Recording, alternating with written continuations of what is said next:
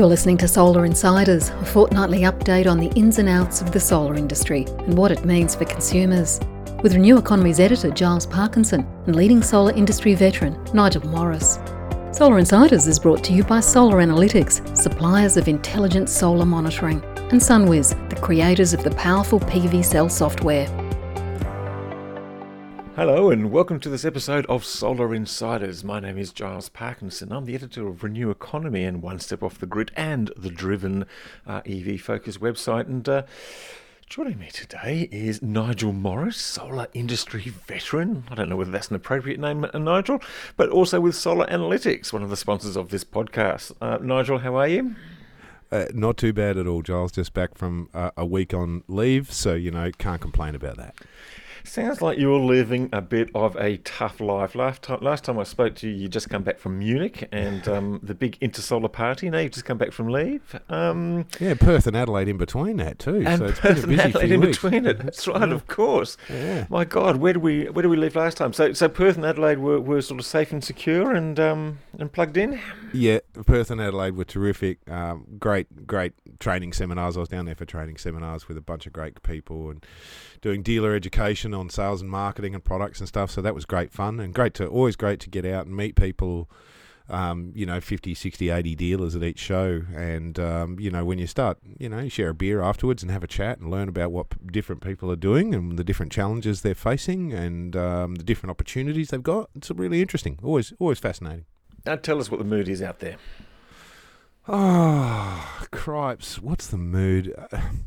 I think the mood is that, for the time being, with the new government and new policy, residential and small scale is going to continue to probably chug along quite nicely. And indeed, the numbers from last month kind of indicate that. We did have a bit of a pause of inquiries, and the phones stopped ringing while everyone waited to see who was going to get in and if there were going to be any new rebates. But that's in Victoria, yes. Yep. So there's been a couple of pauses around the marketplace, and certainly some markets doing better than others. But the underlying demand is still there. The underlying economics are still there. So And what absolutely, I mean, that latest data, which just came out from SunWiz, which is just happily and coincidentally the other sponsor of this podcast, with the PV cell product. God, talking about getting in the sponsors early. But SunWiz data came out and showed that, what was the... I can't remember the overall national number. Victoria, because of the sort of decline in inquiries, was still pretty busy, but got overtaken for the month by New South Wales and Queensland, which had pretty close to record months. And New South Wales is now above 2 gigawatts. Yeah. But look, get this. It came out again in another subject that we'll talk about soon. The AEMO's forecast for 2040 is 56 gigawatts of rooftop solar. So that's 7 times what we've got now in 20 years. 56? Up to 56. It's perfectly feasible. It could be up to 56 gigawatts of rooftop solar, which is just about every rooftop you can imagine has got some sort of solar on it. Well, not quite, but I mean, penetration levels extraordinary. That came up in their sort of documents and their sort of planning about that what they want to do is a bit of an official registration of distributed energy, which obviously includes rooftop solar, battery storage, and may even include electric vehicles. Interesting one. We've had some sort of de facto registration through the Clean Energy Regulator and other things, but they want to make it kind of more official because they don't feel like they've got a bit of a handle on where everything is and what it's doing. And so they've put out their proposal about how this might operate, and that's going to take us down another interesting path, which is going to be about sort of what they're calling about orchestration of rooftop solar, which sounds like it might be a really good idea because, if you've got this massive resource, then theoretically you want to be able to control it, but then I guess the rules and regulations on how you control it then become a bit of an issue, particularly with some of the other things which are going on. And I know we want to talk about your bush trip to Cooma, but while I'm on a roll, mate, I'm sort of gliding gently downhill. There was the other thing about the networks refloating this idea of putting exports putting a tax on exports, basically the solar tax. Yeah. And, strike me pink. Really? Yes, really. Jeez. They claim to have the support of a couple of, community groups and consumer groups. And so I rang up the consumer groups and they said, no, they don't have our support. They've just mistaken something. So what the consumer groups are basically saying is that, look, if we're smart about this, we need to kind of reframe the way the whole market sort of operates and the way it sort of allocates costs and revenues. And there's a fair argument for that because, we've moved away from the centralised system to the distributed system, and everyone has a different role now, and that's fair enough. But just sort of taking bits and pieces and just saying, okay, I'm going to have more money here and more money there is just sort of pocket filling and greedy, and just really just takes us nowhere forward at all. So no, and it's a repeat of the same kind of sledgehammer approach to all sorts of things that we've seen in the past. I mean, we've got DRM requirements, demand management requirements that were mandated on inverters. What was that? 4 years ago, 3 years ago, maybe more. And the networks aren't using it, and every inverter manufacturer that comes to Australia has to have this capability in there, and it's a feature and a function that's not even used. And we've seen this over and over and over again of either a sledgehammer approach to a problem in one or two specific areas, or regulation and policy that says you can connect X amount statewide, even though there are plenty of parts of the network that could use that extra power. So they're really just grasping at straws and throwing disjointed policy out with it's really like disappointing actually. It just seems to me that the networks lobby has just gone actually a bit backwards in the last year or two. I don't know whether their new sort of leadership and management and things like that. I mean, I just looked at my electricity bill the other day and just looking at the fixed charge that I get where I live, and it cost me $600 just to have the connection a year before I even switch a light on. So that's pretty fierce. And their efforts to blame rooftop solar on voltage issues. Now, look, we do know that rooftop solar can have some impact on voltage issues, but we also know that the voltage issues are largely there anyway, because a lot of the voltage issues appear, according to research done by your own company.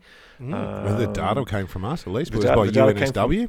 Absolutely. A lot of the voltage issues happen overnight when solar's not happening. So that's right. The network voltage control is a diabolical mess, and the data is out there to demonstrate that. So there's a lot of room for improvement. There's a lot of challenges out there, but brute force instruments like this are just dumb. They really aren't progressing. Well, they're a step backwards, and they cause a bit of dismay because, while we've got a federal government which is not going to do anything sort of vision-wise, you kind of hope that everybody else is going to get their act together and go, okay, this transition is on, we need to have a path, we need to have a sensible path, we've got to do this properly, and not just people out there. We're going nuclear now. Oh, God, don't start me on nuclear. Oh, my God. That's where we're going. No, that'll be another 10 minutes, mate. Off I'll go. I'll go. It actually makes my blood boil. I got up this morning. I was sort of got so annoyed when I saw the latest nuclear stuff. And isn't it coincidental that the same people, the same coalition MPs and other MPs and the IPA promoting nuclear and the Murdoch press promoting nuclear are the same people who think that climate science is a hoax, and the same people who are pushing for coal-fired power stations? Look, I guess I don't need to tell you or even our listeners about that, but it's just so frustrating that this message seems to get across to the general public simply because of that monopoly media, simply because they just shout a lot. And we saw that I guess that's one of the lessons of the last election and of Brexit and Trump, is if you actually just sort of shout a lot and say some complete bollocks about some technology, then people will believe you. Yeah, and maybe we should shout more. Maybe we should shout louder on more channels. Nigel, time to take me back out bush, mate. Tell me about your family holiday. Well, I'm not going to talk about the family holiday, but it was terrific. We had a week down near Cooma in the snowfields. Of course, we picked the coldest week of the year when the southerlies came in, and so we got to see some snow, quite a bit of snow.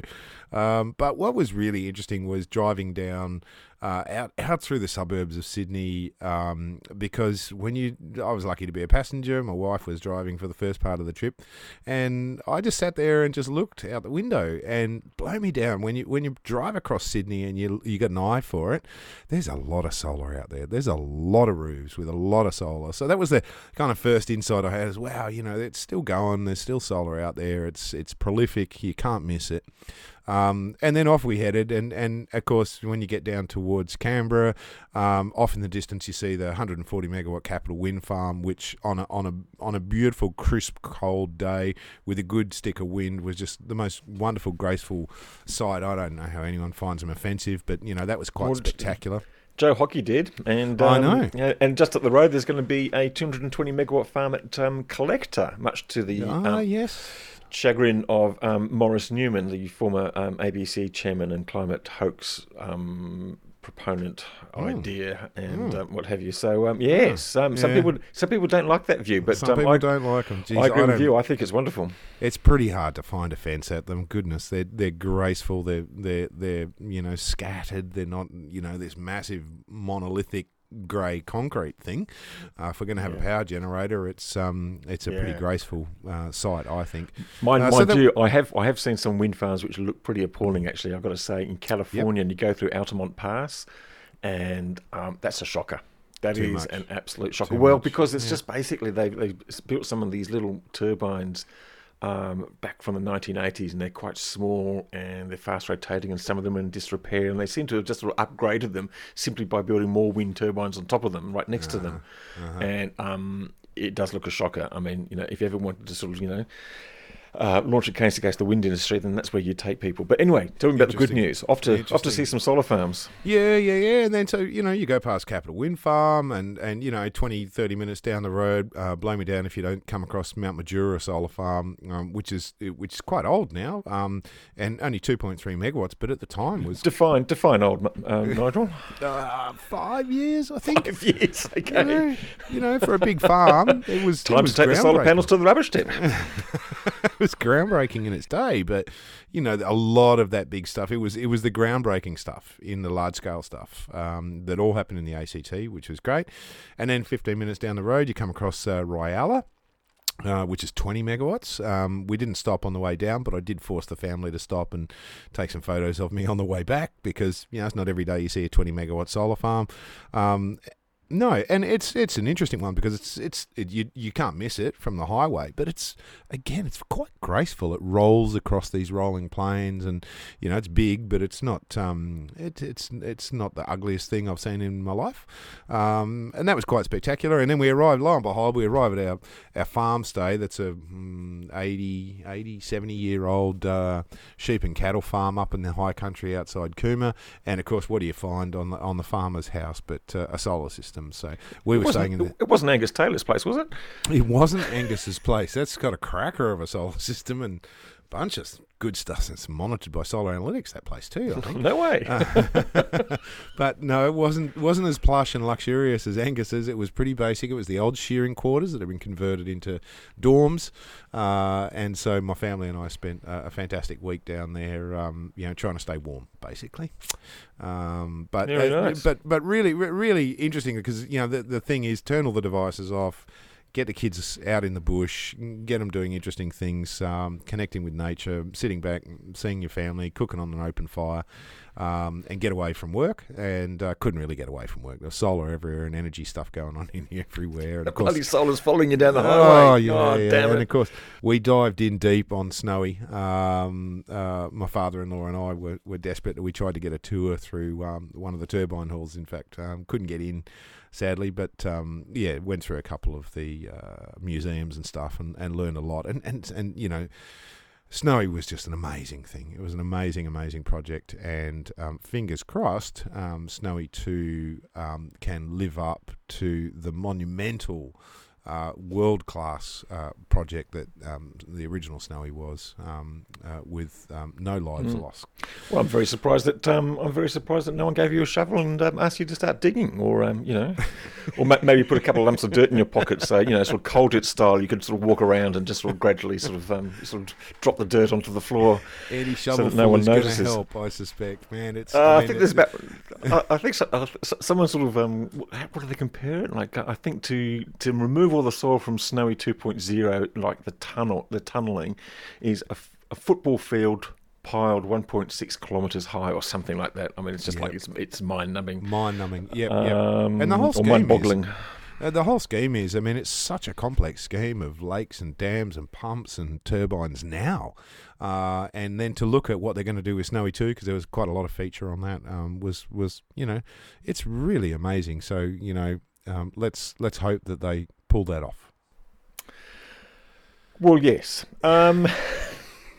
We haven't been the greatest fans of Snowy 2.0. No, Suddenly the podcast goes quiet as we try to think of something polite to say. Let's hope it goes well. Let's hope it delivers. Let's hope it does everything that it should. And let's hope, the one thing that I do like about it is they're taking advantage of an existing capacity and resource that's there and bringing it up to the 20th century. Maybe once they finish with Snowy 2, they can head down to Canberra and do the same with our politicians. Do you reckon it'd be too much to ask to bring it up to the 21st century? I mean, that's where we are. Sorry. Thanks. Yeah.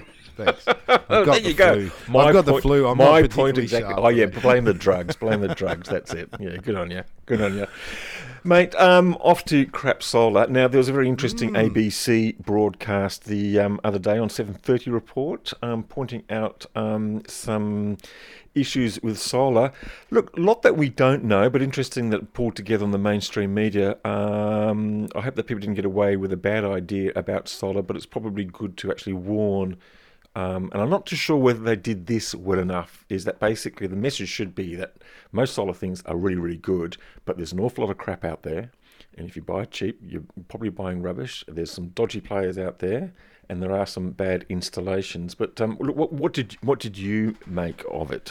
Yeah, look, I mean, it was definitely focused on the negative, but on balance, I think it was tough but fair.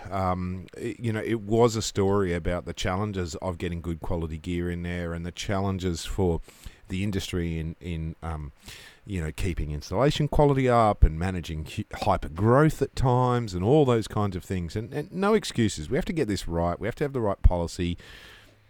We have to make sure that people are safe and that good quality gear goes in. And personally, I thought it was tough but fair. Let's hope it stirs up. Particularly, let's hope it stirs up enthusiasm and support within the Clean Energy Regulator and indeed the government who provides their funding to do more audits and to do more support. I mean, the entire solar industry, with the exception of the cowboys, the good guys in the industry, almost without exception, are saying we're more than happy to take more inspections and we want the inspection rate to track at the right level so that it's statistically valid. There are a couple of guys, a number of entities, in fact, calling for 100% inspections, and indeed we have 100% inspections in Victoria associated with the state program, and I believe in Tasmania as well. The story and some of the surrounding articles around it on the ABC highlighted the fact that there is a bit of frustration coming from the states that they're not getting enough audits and enough support from the Clean Energy Regulator. And there's a great bunch down at the Clean Energy Regulator who are really committed to making sure that solar is safe and regulated well. But of course they can only do what they can do with the budgets they're provided. So if nothing else, I hope the message that comes out of it is that the Clean Energy Regulator and the Clean Energy Council and the Smart Energy Council and everyone and all the individuals and groups that are out there battling for quality get more support. That's what we need. And I think it was not a bad thing for the industry at this point in time, and for consumers to be reminded that you got to shop a little bit carefully. Yes, and also just be very wary of things that just appear in your letterbox or on email. A couple of months ago, we did a story about people's letterboxing, offering these, you've been chosen for a special battery trial program, and I think I got one the other day, and they've moved on from. They've offered one to me. I know. It's such an opportunity. They've changed batteries. I know. Yes, I know. Very exciting. Yeah. I've been trying to ring them up and find out how much it is. But yeah, look, a couple of things. One, how do they know I've got solar and I want a battery? Two, I can't swear on this program, can I? Yeah, you can. Yeah, you can. Shout it. Piss out off. loud. Piss off. Get out of my letterbox. Get out of this industry. Go away. So pretty awful. But you spotted something else on Facebook as well. Well, similar kind of thing, and the number of new companies popping up and the number of ads popping up now. It's the end of the financial year last month, so my Facebook feed is just inundated with ads from companies I've never heard of, brands I've never heard of, names I've never heard of, and you're just going, who are all these people? And not just one or two, like dozens and dozens and dozens, and all bottom feeders.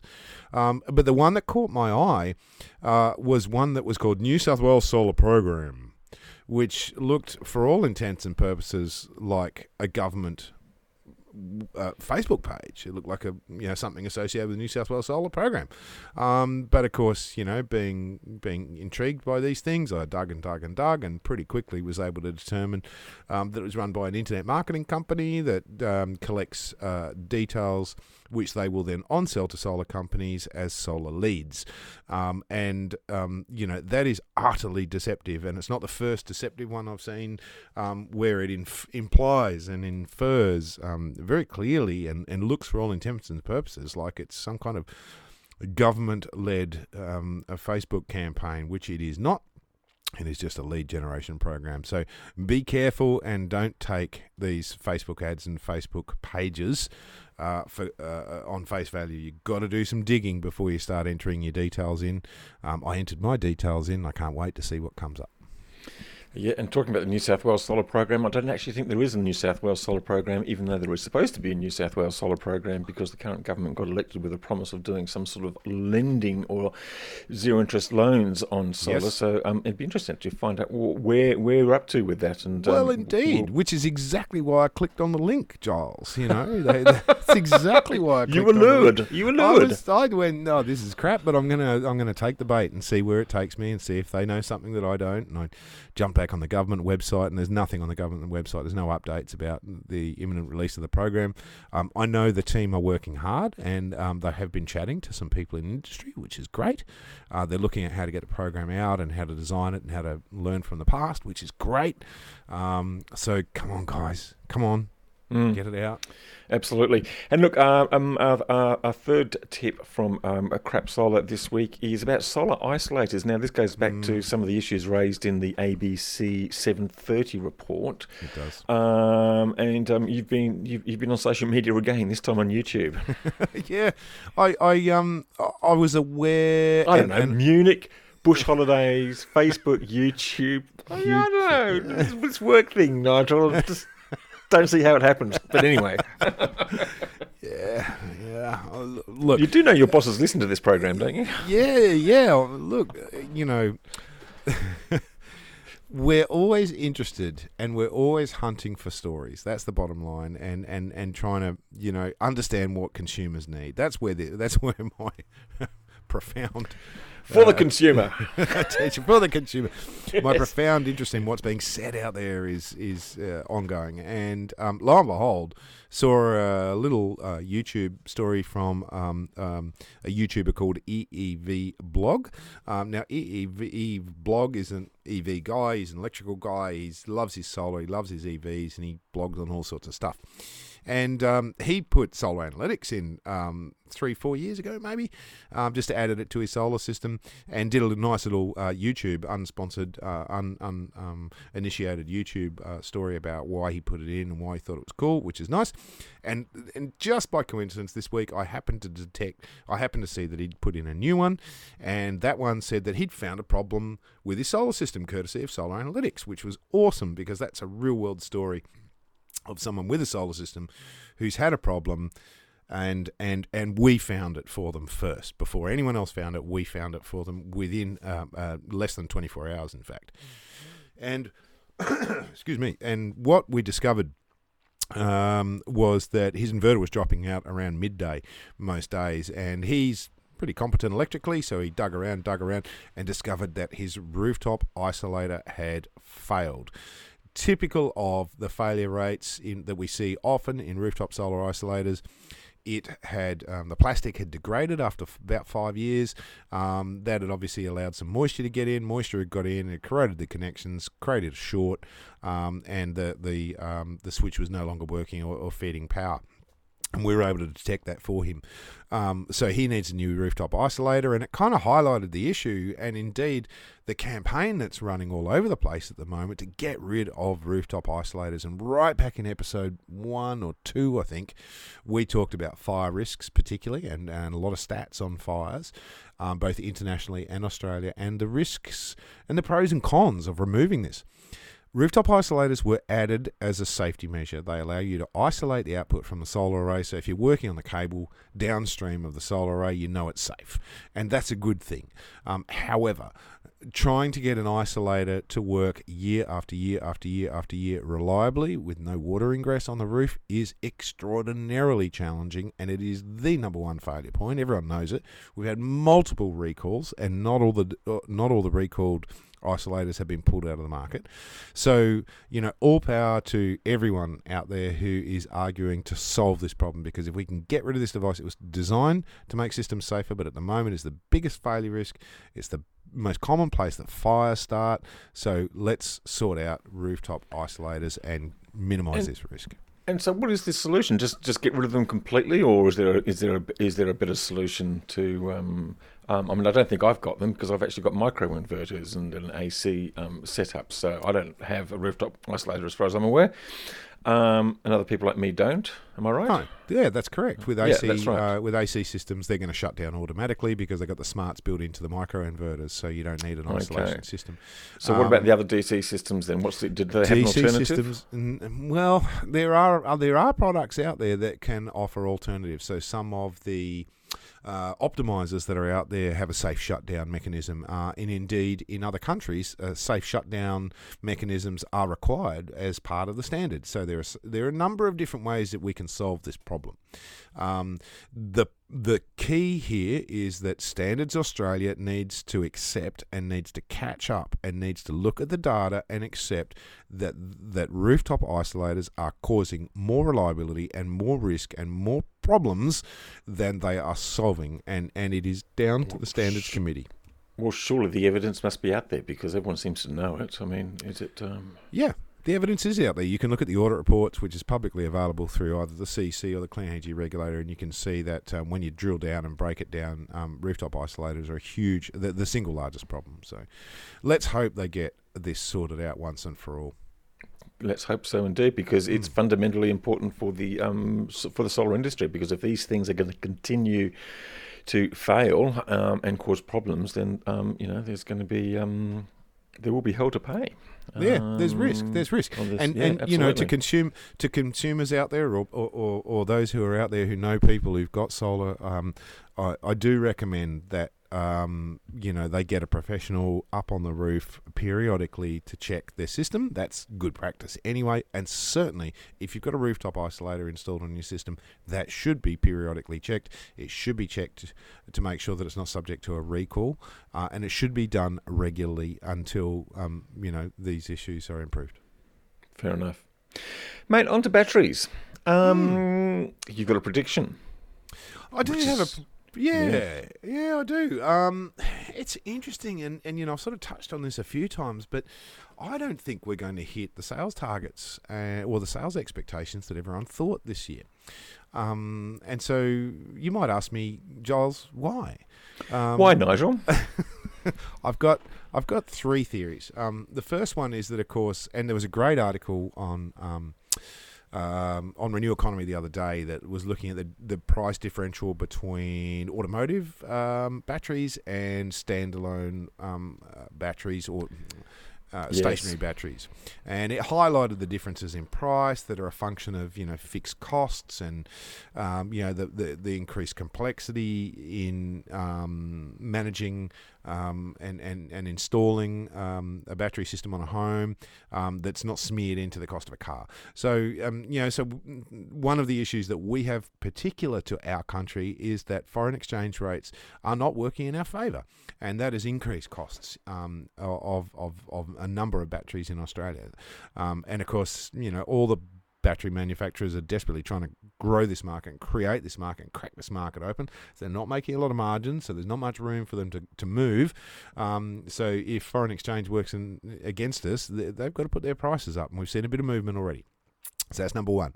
Number two, and I hear this consistently, and being on the road and talking with hundreds and hundreds and hundreds of dealers about all sorts of things, a consistent story that I hear is, I can sell 5-6 kilowatt solar systems hand over fist, great economics, makes sense, people get it, it's pretty straightforward, it's pretty simple, and we can punch them out really quickly and easily, and the install's pretty straightforward. But if you try to sell a battery or you add a hybrid inverter, that's a more complicated sale. There's a lot more questions that come into play because the paybacks are different on the batteries to what they are on the solar. And then there's a whole lot of options. Do you want backup capability? How are we going to monitor this complex system now? What programming do we want? How are you going to use this energy, and how do we optimize it? And then how do we get it online and connected so that we can all check that it's working right? And indeed, that is fundamentally crucial for a lot of battery systems, because you don't get a warranty if you're not web connected. You've got to stay connected to the net so that various things can be checked and updates can be pushed through. So they're complicated, and there's a lot of installers out there saying, we've done a few, but the reality is we can punch 7 kilowatt solar systems out all day long, but selling batteries, it's hard work, it's complicated. It doesn't really pay back fabulously, so why bother? I might just, do the ones that people are desperate for, but otherwise I'll just focus on solar. So that's having an impact, and people have learnt over the last couple of years that it's not as straightforward as just whacking a battery. And the third one, of course, sorry, you were going to say something. No, I was just going to add my tuppence worth, which is my tuppence. Well, it's probably worth threepence actually. It's which is 50% more than tuppence. I have to put out. I'm glad you clarified that for the listeners, because I think I've oversold my idea already.